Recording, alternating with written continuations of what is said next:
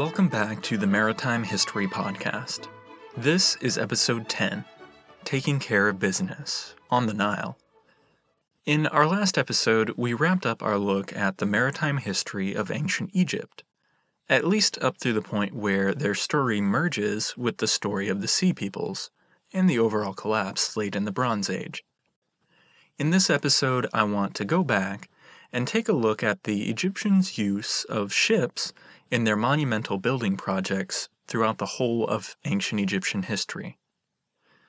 As I've reiterated a few times now, the Nile can be seen as the main highway of Egypt, an artery, if you will, that made much of Egypt's civilization as we know it possible. Without question, the enduring symbols of Egypt's ancient power are the massive and beautiful stone structures that were erected throughout the land. These structures were more heavily concentrated in areas like the burial complexes at Memphis and Thebes, not to mention the Giza Pyramid complex on the outskirts of Cairo. Aside from the pure beauty of these structures, the technological and engineering prowess that they signify is astounding. Part of this significance is that the Egyptians built their pyramids, temples, and tombs with staggering amounts of building material that was brought to the building sites from distances as far as 900 nautical kilometers away. Moving that material over such a great distance required a high level of sophistication and a solid grasp of the physics involved in moving large heavy objects by water. Now, the Greek mathematician Archimedes has gotten credit for discovering the scientific law of buoyancy around 212 BC, the law that any object wholly or partially immersed in a fluid is buoyed up by a force equal to the weight of the fluid displaced by the object. I'm sure you all remember that one from primary school science class, just like I do. Archimedes gets credit for articulating buoyancy as a proper scientific law, but obviously mankind has intuitively grasped this concept since prehistory. Otherwise, our podcast here wouldn't really have had anything to cover before 200 BCE. So we know that basic principles of buoyancy are naturally apparent, but where this principle really comes into play is in the arena of moving enormous, heavy objects by ship. To place all of our discussion today into context, remember that the 3rd and 4th dynasties, which bookend a time frame around 2500 BCE, make up the period where Egyptian kings oversaw a veritable explosion of pyramid building projects. We know that kings stretching back to even the 1st dynasty built monuments of stone. So even from the start of Egypt's written history, they must have been using boats and barges to transport enormous stones and other building materials. Back in episode 6, we looked in detail at the 4th dynasty Khufu ship, a magnificent Egyptian ship that shows just how advanced Egypt's shipbuilding prowess was by the 4th dynasty. Also by this time, we saw evidence that Egypt had begun trading with Byblus for cedar wood to use in the construction of temples and ships. At least then, by the 3rd or 4th dynasty, Egypt was using barges to transport stone, timber, and other building supplies to their construction sites strewn along the banks of the Nile. Perhaps the greatest building project in Egypt's entire history is the one that resulted in the Great Pyramid of Giza. This one pyramid was built during the reign of Khufu, and it is the pyramid beside which the Khufu ship was buried. And as we saw in that episode, there's actually 2 of them there, and the second one they're working on getting put back together right now. The necropolis at Giza actually contains 3 separate pyramid complexes that were built at the direction of different kings over the course of the 3rd and 4th dynasties. In building these pyramids and temples, even the Sphinx, The builders at Giza took stone from several different locations, which geologists have now matched up with the stones in the pyramids and temples themselves. As you might assume when I tell you that the Giza necropolis is situated on top of a limestone plateau, a large part of the limestone used to build the various pyramids was taken straight from the plateau itself, leaving the Egyptians with not too great of a distance to transport their quarried stone. However, the builders also used a thicker, whiter limestone from a quarry at Tura, a location about 15 kilometers south of Cairo.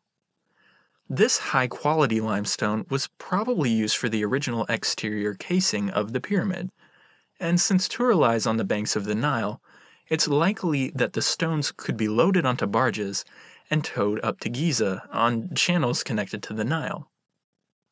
Upon arrival, they would be unloaded at the Giza harbor that was connected to the river by access canals.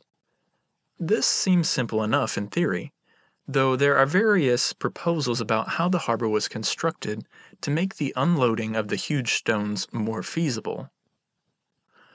The more interesting item that was shipped to Giza was granite used in the temples, as well as in the galleries of the Great Pyramid and as columns in the Pyramid Temple. Granite is much more dense than limestone and is much heavier as a result. Because of granite's density, the immense size of some of the granite columns in the Pyramid Temple has puzzled historians who debate how exactly the ancient Egyptians transported the granite to Giza. Oh, did I mention that the particular granite used at Giza has been matched to a granite quarry at Aswan, a quarry on the Nile that's over 900 kilometers south of Giza.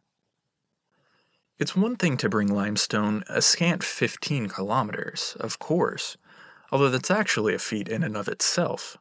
But transporting granite over 900 kilometers down the Nile is simply astounding. In looking at just how exactly the Egyptians managed to accomplish this feat, something that they did quite frequently with their different building projects that used granite, we don't really have any concrete proof about the precise manner in which it was done. There are a ton of theories out there about how the pyramids themselves were constructed, and there are quite a few additional theories about how freighter ships were used to get the building materials to the construction sites. Since we can trace the origins of the granite and limestone used in many of the pyramid projects to the quarries where it came from originally, we can likewise come to the conclusion that the overwhelming majority of Egypt's building project material came from sources right on the banks of the Nile.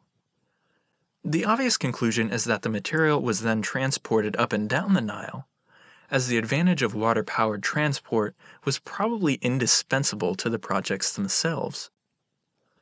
On a broad level, this makes sense, but it's the technicalities of transporting these heavy granite columns and huge quantities of limestone that makes for a more interesting discussion.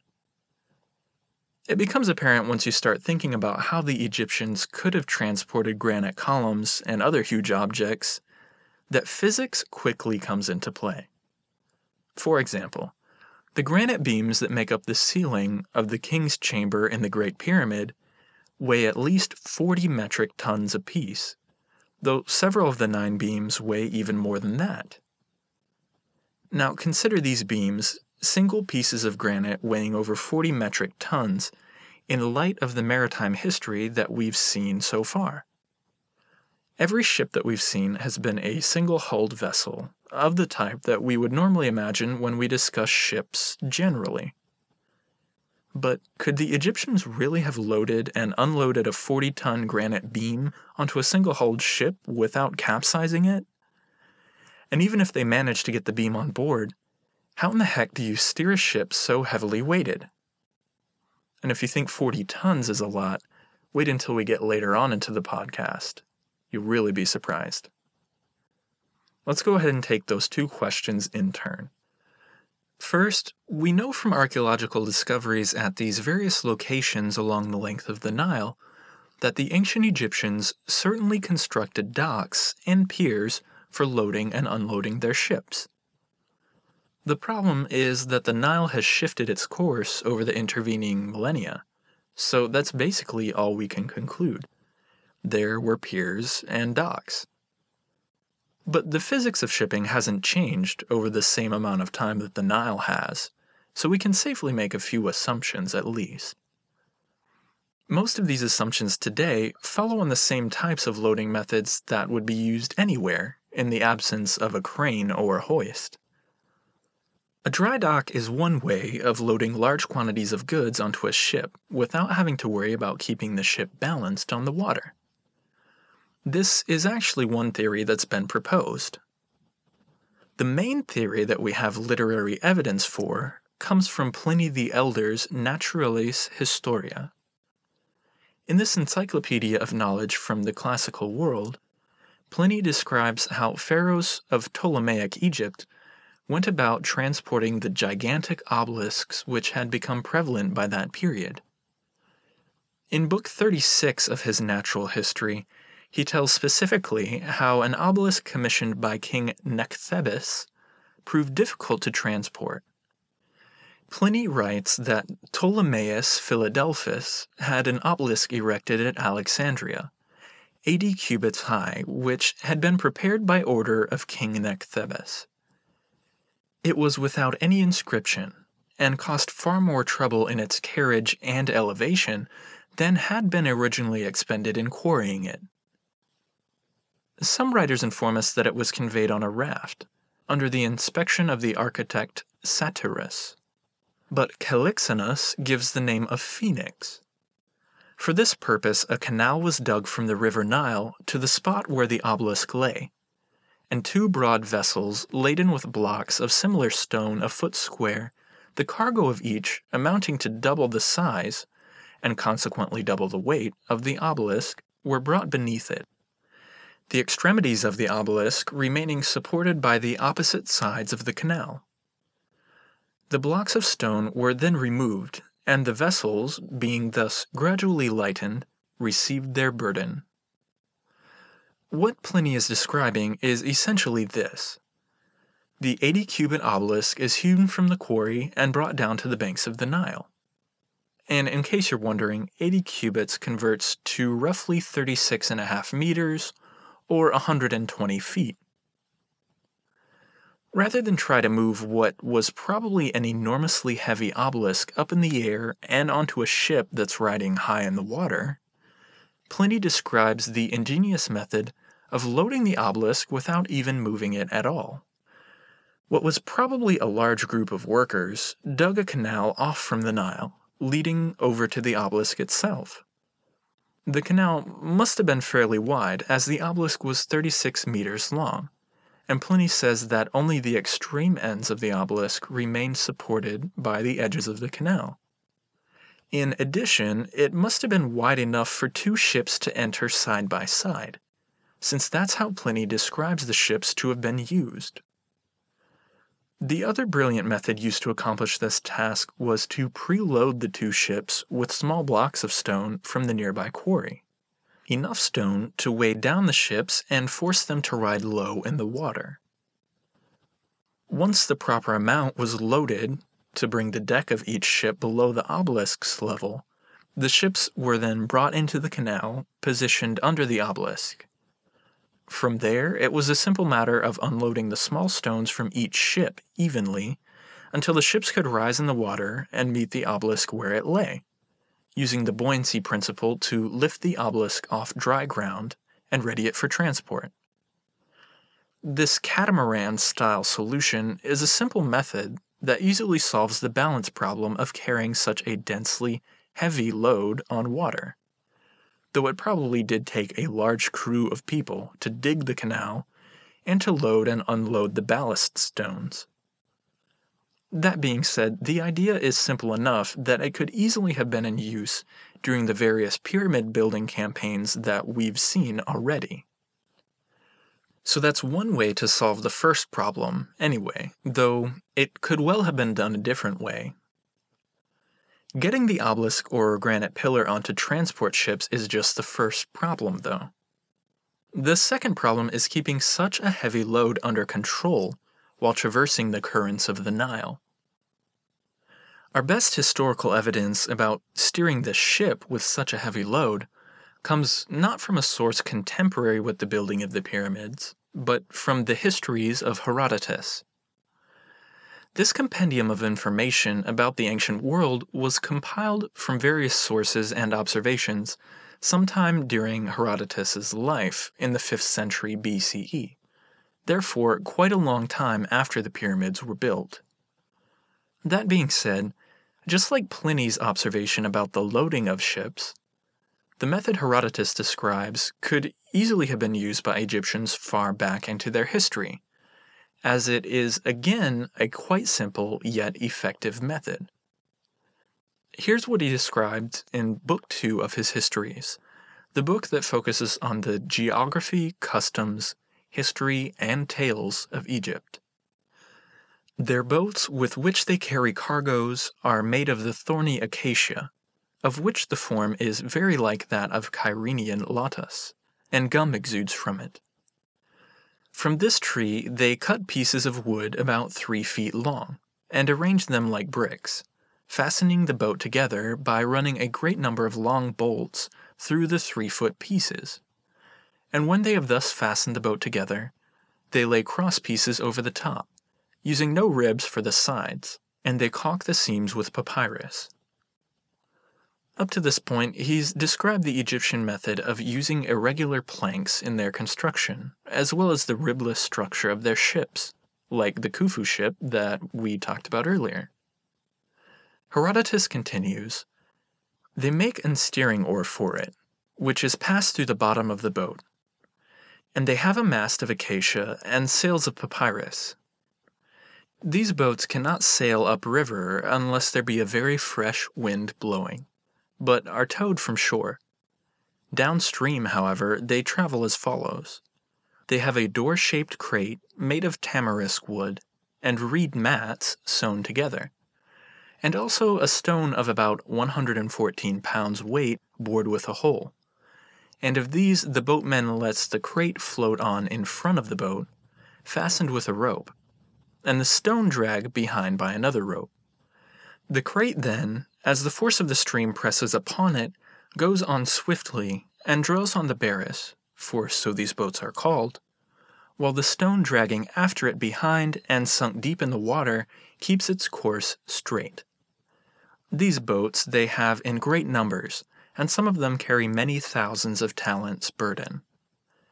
Assuming that Herodotus here is using the measure of a Greek talent, then 1 talent weighed in the ballpark of 26 kilograms, or 57 pounds. Obviously, when we multiply that out to even a few thousand talents, we're talking about ships that could carry massive amounts of cargo, or a few very huge and dense obelisks or granite pillars. Essentially, what Herodotus is describing here is the same idea as an anchor, but in this case it doesn't weigh enough to anchor the ship in one place, just enough to slow it down and help keep it under control. The wooden raft-type float that he says was attached to the front of the ship would catch the current, pulling the ship forward, while the stone attached to the ship's stern would slow the force of the downstream current, allowing the sailors to steer the ship. This method would have been used often, since the Nile River winds blow north to south, preventing the ships from using a sail when traveling downstream, as was often the case for the stone that was quarried in Upper Egypt and brought north. There's some debate about the fact that Pliny's example gives the impression that a dual barge was used to transport an obelisk, while Herodotus only alludes to single ships. The catamaran-like dual barges would have worked in theory, but as we'll see, there isn't any real pictorial evidence of that type of transport vessel. Though again, that doesn't completely rule out the fact that it was used in ancient Egypt. We just don't have any concrete proof. Speaking of pictorial evidence, let's transition over to looking at a few examples of heavy transport ships from different periods of ancient Egypt. The oldest depiction of such a vessel discovered to date is from the causeway of the Pyramid of Unas, a pyramid that was built at the end of the 5th dynasty, circa 2300 BCE or so. The image of the ship itself and the columns that it's carrying are fairly hard to make out, and the image really doesn't tell us that much about the structure of the ship anyway. The inscription accompanying the image, though, tells us that the columns of granite came from the granite quarries of Elephantine, or Aswan, a prime source of granite in ancient Egypt. The most useful depiction of a heavy transport ship comes from later on in Egypt's history, specifically from a depiction associated with the 18th dynasty queen, Hatshepsut. The 18th dynasty spanned roughly 1500 to 1400 BCE, and another 18th dynasty pharaoh before Hatshepsut was Thutmose I. We know that he also used heavy transport vessels thanks to an inscription that was commissioned by an official during the reign of Thutmose I, a man named Ineni. Ineni's inscription is almost like a biography of the accomplishments he oversaw during his tenure. This specific accomplishment making mention of obelisks being transported by ship to Karnak, where Ineni was the architect overseeing the construction of the Temple of Karnak. Ineni's inscription quotes him as saying, "I inspected the erection of 2 obelisks, built the august boat of 120 cubits in its length, 40 cubits in its width, in order to transport these obelisks. They came in peace, safety, and prosperity, and landed at Karnak." Of these 2 obelisks, one is still standing at Karnak to this day, so we know that the 2 together weigh over 350 tons, and the length conversions lead us to conclude that a single ship of 63 by 21 meters, or about 206 by 69 feet, was able to carry both of these massive obelisks. The obelisks themselves are 23 meters long, so as we will discuss in just a second, it's possible that they were laid end to end, but some scholars believe that they were actually laid side by side on the ship's deck. Moving forward, the most detailed and vivid depiction of a transport ship comes from the mortuary temple of Hatshepsut, the same place where we saw the most enlightening depictions of Egyptian voyages to Punt. This particular depiction shows a large ship carrying 2 obelisks laid end to end. The problem is that some interpret this depiction literally, that the Egyptians actually transported the obelisks end to end on the deck of an enormous ship. The obelisks at the temple at Thebes are 30 meters long and weigh about 330 tons each. So if they were really laid end to end, then the ship would have to be substantially larger than the ship described in Ineni's inscription. However, some archaeologists have pointed out that the Egyptians didn't always use literal depictions. Rather, the image of 2 objects, one above the other, is often supposed to convey the idea of one of them being behind the other one.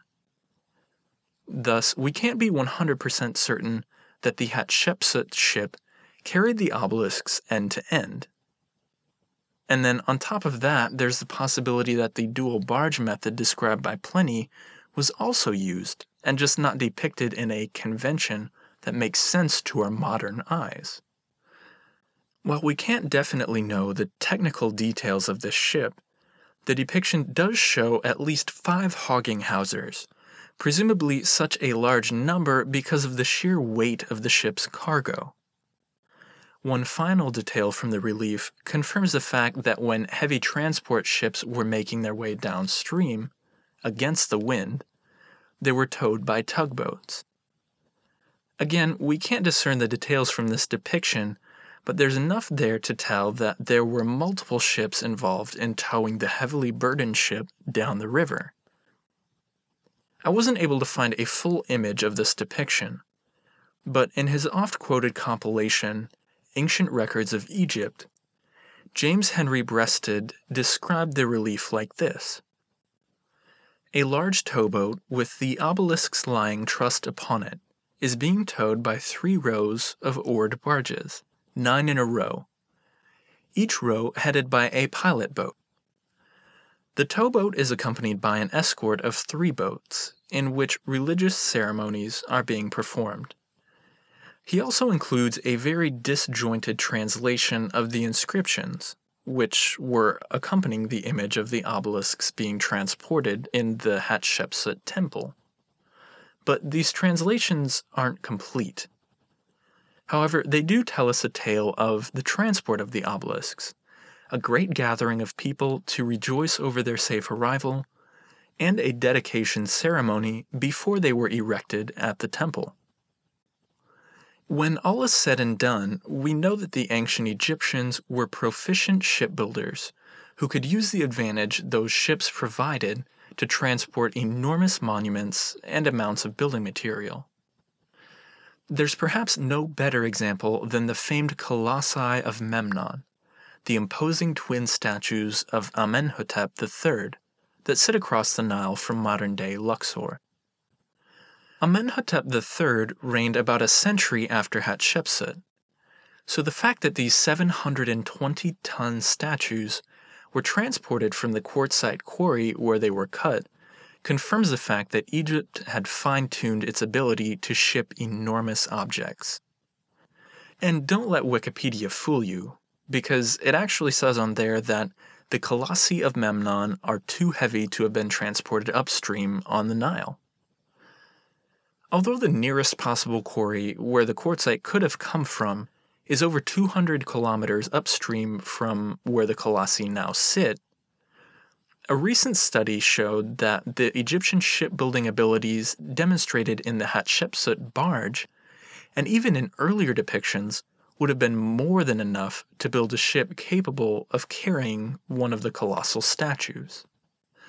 The authors of this study did multiple computer simulations to find whether Egyptian ships could indeed carry a 720-ton statue.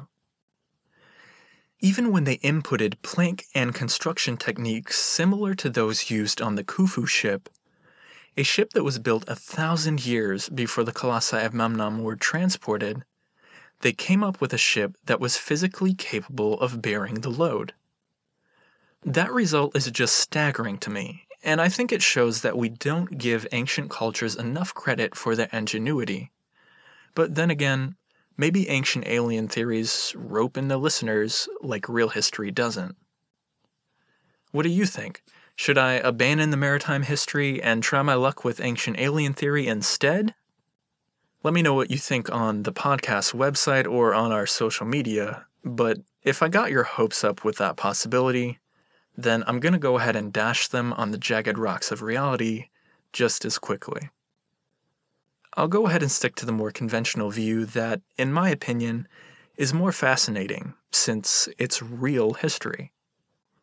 After all, there is the History Channel if you need your fill of aliens and all that other stuff.